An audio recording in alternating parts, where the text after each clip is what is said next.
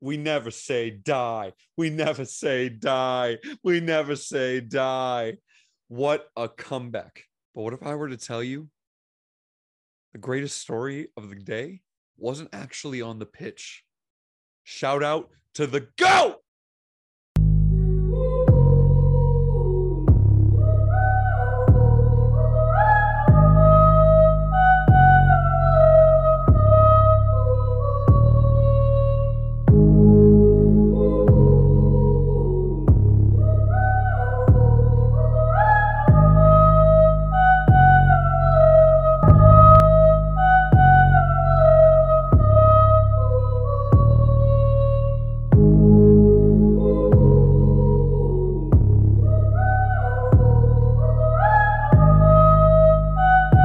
Bay Area, stand up and let's be heard. This is something that's been created by the people, for the people. No more sitting in the shadow. This is everything and anything San Jose earthquake related. This is Aftershock. Vamos San Jose. We here at Aftershock would actually like to start the podcast on a somewhat somber note, and it is honestly a devastating story of what has happened in Liga MX and all of those. We just want to say sorry to all those who have passed and all those who have suffered, and whether it's your friends, family, or I mean, even just having to read the story or see some of the videos that have come out of all the, I believe it's up to 30 confirmed deaths at this point. More might be there, but it is really a devastating story. And we'll talk about it a little bit more later during the fan questions, but it really is a terrible thing. It has no, we all love the sport, and I get supporting your team, but at some point it's taken too far. And this is another example of it just taken way too far. And it's horrible. No one should have to experience anything even similar to this. So our thoughts and prayers go out to all those affected by this. I think the first thing we need to do is we need to give two people their props. I think Calvo, obviously, for the 2 goals, but Almeida, I think Almeida had a masterclass today. Masterclass might be a strong word, but I think he really had a great game today. I think the fans have been on his case, and I think we all owe him an apology in general, but I think we really deserve him. He deserves an apology for this game, at least. We'll start with Calvo. Obviously, the 2 goals are great. Everyone's been claiming it, but defensively, he was organizing. I was there at the game. I got to see him 50 feet away from me. He was screaming. He was organizing the defense. And one thing that I love from a center back this is, in my opinion, how you could tell a really good center back, other than the communication and some other things, is when the ball was in the 18, whether it be a corner or a free kick or a set piece, and it got cleared, first thing he's doing is sprinting outside of the box and waving his arm saying, out of the box, out of the box. So many times a second ball can be put in, and it's just so hard for the goalkeeper or others to deal with. So to try and organize and get everyone like that is amazing. And he did it on multiple occasions, not just in set pieces like that. So awesome from Calvo being a leader to a new team. And I can see why he was a captain in his previous teams. And again, I told everyone, get off his case. I'm actually very excited about this signing. And yesterday proves it. Even offensively, now he's a threat for us. Now on to Almeida. I think the 4-2-3-1 was beautiful. I know it was listed as a 3-4-3, but it played more like a 4-2-3-1. I think he did a really good job of balancing the squad. We brought Marcos Lopez in, who I thought was outstanding. I thought he absolutely had that side locked down and found a way to get on offense, but yet track back and stop multiple counterattacks. I think Paul Marie had a pretty good game. He got exposed a few times. I'd say the first goal was, I don't want to say his fault, but it was a little bit more on his side, and a few of the opportunities broke through his side. But I think offensively, he won us the penalty. He was getting up and down the pitch. I think could have been a little bit better. As we all know, right back is a little bit of a weak spot, but I think he had a great game overall. Jackson Ewell, I think defensively, there's still a couple moments where he gets a little lost, but I think he's getting more comfortable with it. And offensively, it helps. He sprays the ball. He has the vision. We really got to see that today. But then we move to the midfield. I think Gregush is getting a lot of flack right now because he's not really doing much. I know he had those 2 beautiful set piece deliveries, which sucks because he's like 6'5", 6'6". So I'd love to have him in the box, but he's putting dimes in the box, which is amazing. Absolutely amazing. But you don't see him shooting a lot. You don't see him tracking back a lot. I think what people don't realize is he is a great role player to have. And that might sound insulting, but because everyone wants to be the star player, wants to do this or that, but he's going about his day and doing his job. He's going around, he's not doing all the flashy stuff, but he's being consistent. And it's kind of like a Jordan Henderson, where it's like you're not really getting a lot, but he can really drive that midfield. He can really just do the simple things, and it's really helping us move along. When you have someone like Ramadi or Jutson that come in and do a little bit more of the defensive work, and Montero who's doing a bit of the more offensive work, you get more of that box to box. Really helps. Onto Montero, red card.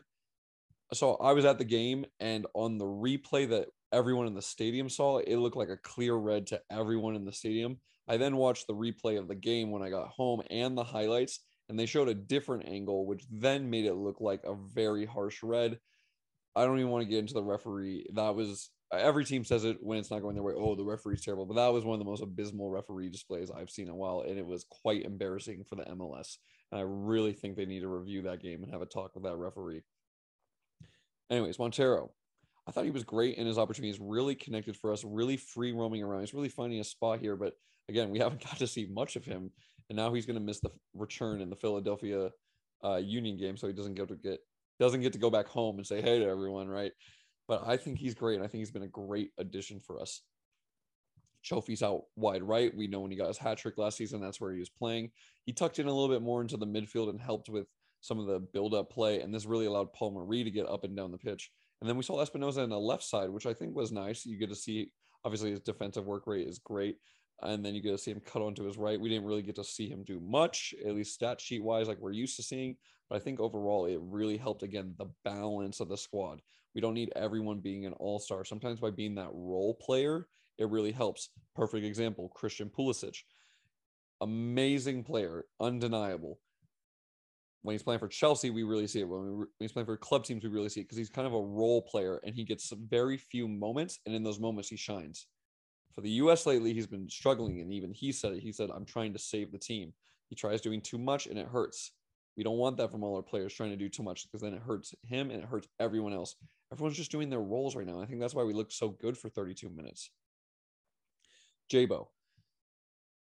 Man, it's tough. He was put in a really tough situation today. There were multiple opportunities. He was doing a great job of staying central, and I think that was really his job of the game, to connect up play up there, but we just weren't finding him early on. But, early on the game, you're trying to figure out the game still. But once the red card happened, there were multiple times where I either saw Calvo and or Yule with the ball, and Jabo was up top, and he'd have two guys on him, and he did an excellent job of, let's just say it was a Calvo on the left side, dragging both center backs slightly to the right so that there was a giant pocket of space in the midfield.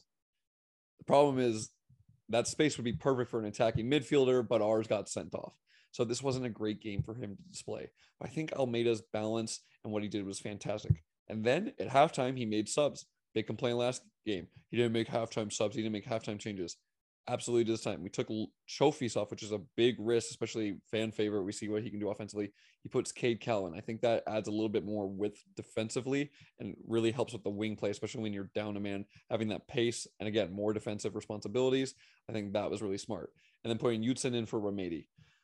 I think that was genius. The ref gave Ramadi the dumbest yellow. I don't even really remember what it was for. And then there were times where he was barely touching people and getting foul calls all the time. He did not like Ramadi. So it didn't seem like he was going to stay the whole game. So good to put Jutson on in the game, who I thought had an excellent game and really allowed Gregush to get a little bit more forward in our very limited forward options. I think our only real chance before the two goals was Jabo got a counterattack, but he wasn't quite pacing enough, so the others were able to catch up. Now I want to talk about my man of the match. Honestly, the man of the match of the last two games, but last game he had one error. It's not Calvo. I mean, he should be the man of the match, got the goals, whatever, but mine is JT Markanowski. This guy has saved us so many times. So many times just shots will go through or little pokes. He had two incredible saves. One was about 10 yards out and in traffic and a deflection, and he dives, hits it with one arm, keeps it strong, and tips it over the top of the crossbar. That's absolutely incredible. I know he messed up last game with one goal, but so many times a game he saves us.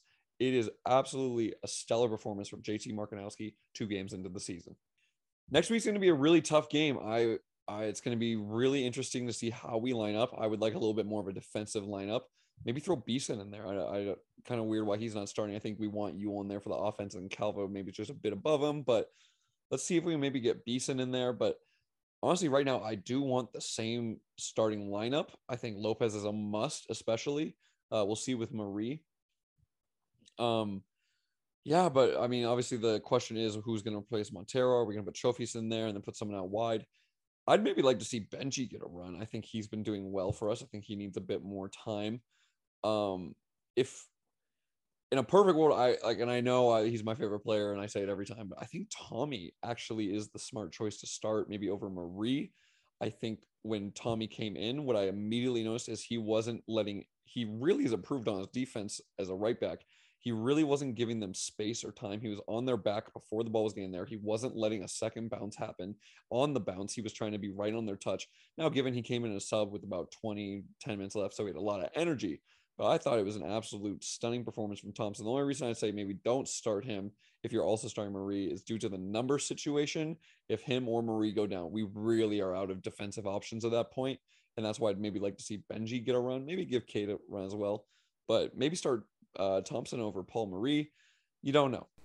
Our first fan question of the day comes from an Ask Aftershock legend, $_Bills. James asks, why did we play Trophies out wide on the wing?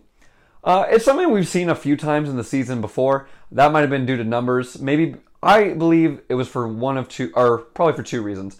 One, maybe to get someone that can collect the ball and be creative on the wing versus just playing it long and using their pace. I also think with this game specifically, Trophies would tuck in more like he does every game, help out in the midfield, overload the numbers a little bit, because I know Almeida is a big fan about overloading numbers in specific areas. It's been mentioned multiple times. But I think this also really helped Paul Marie overlap because that space was really being abused.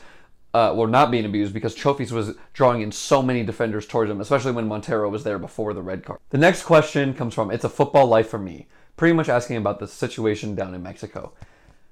It's devastating. I'm just a college kid. I don't really have the answers to solve this or the power, but it's disgraceful. I don't know what can be done. We've seen it multiple times. It's disgusting that it's not getting more light onto it to try and fix it. It sucks that we live in an age where people don't actually care about problems until they get yelled at, and then they have to pretend to care about the problems. They don't actually care about it. This is disgusting and vile what happened. If you don't know what happened, I don't recommend looking up the videos. They are absolutely brutal. But maybe less alcohol at the games, maybe sectioning off fans. Limiting fans for a little bit. I don't have the answers, but the answer I do have is let's not be racist towards Hispanics. I saw a lot of those comments, especially last year when fights were breaking out when we played them.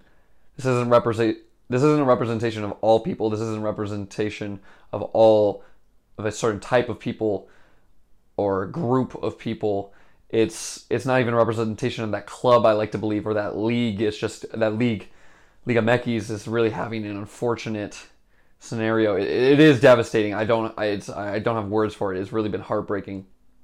But let's not be bigoted or racist towards Hispanics or the groups.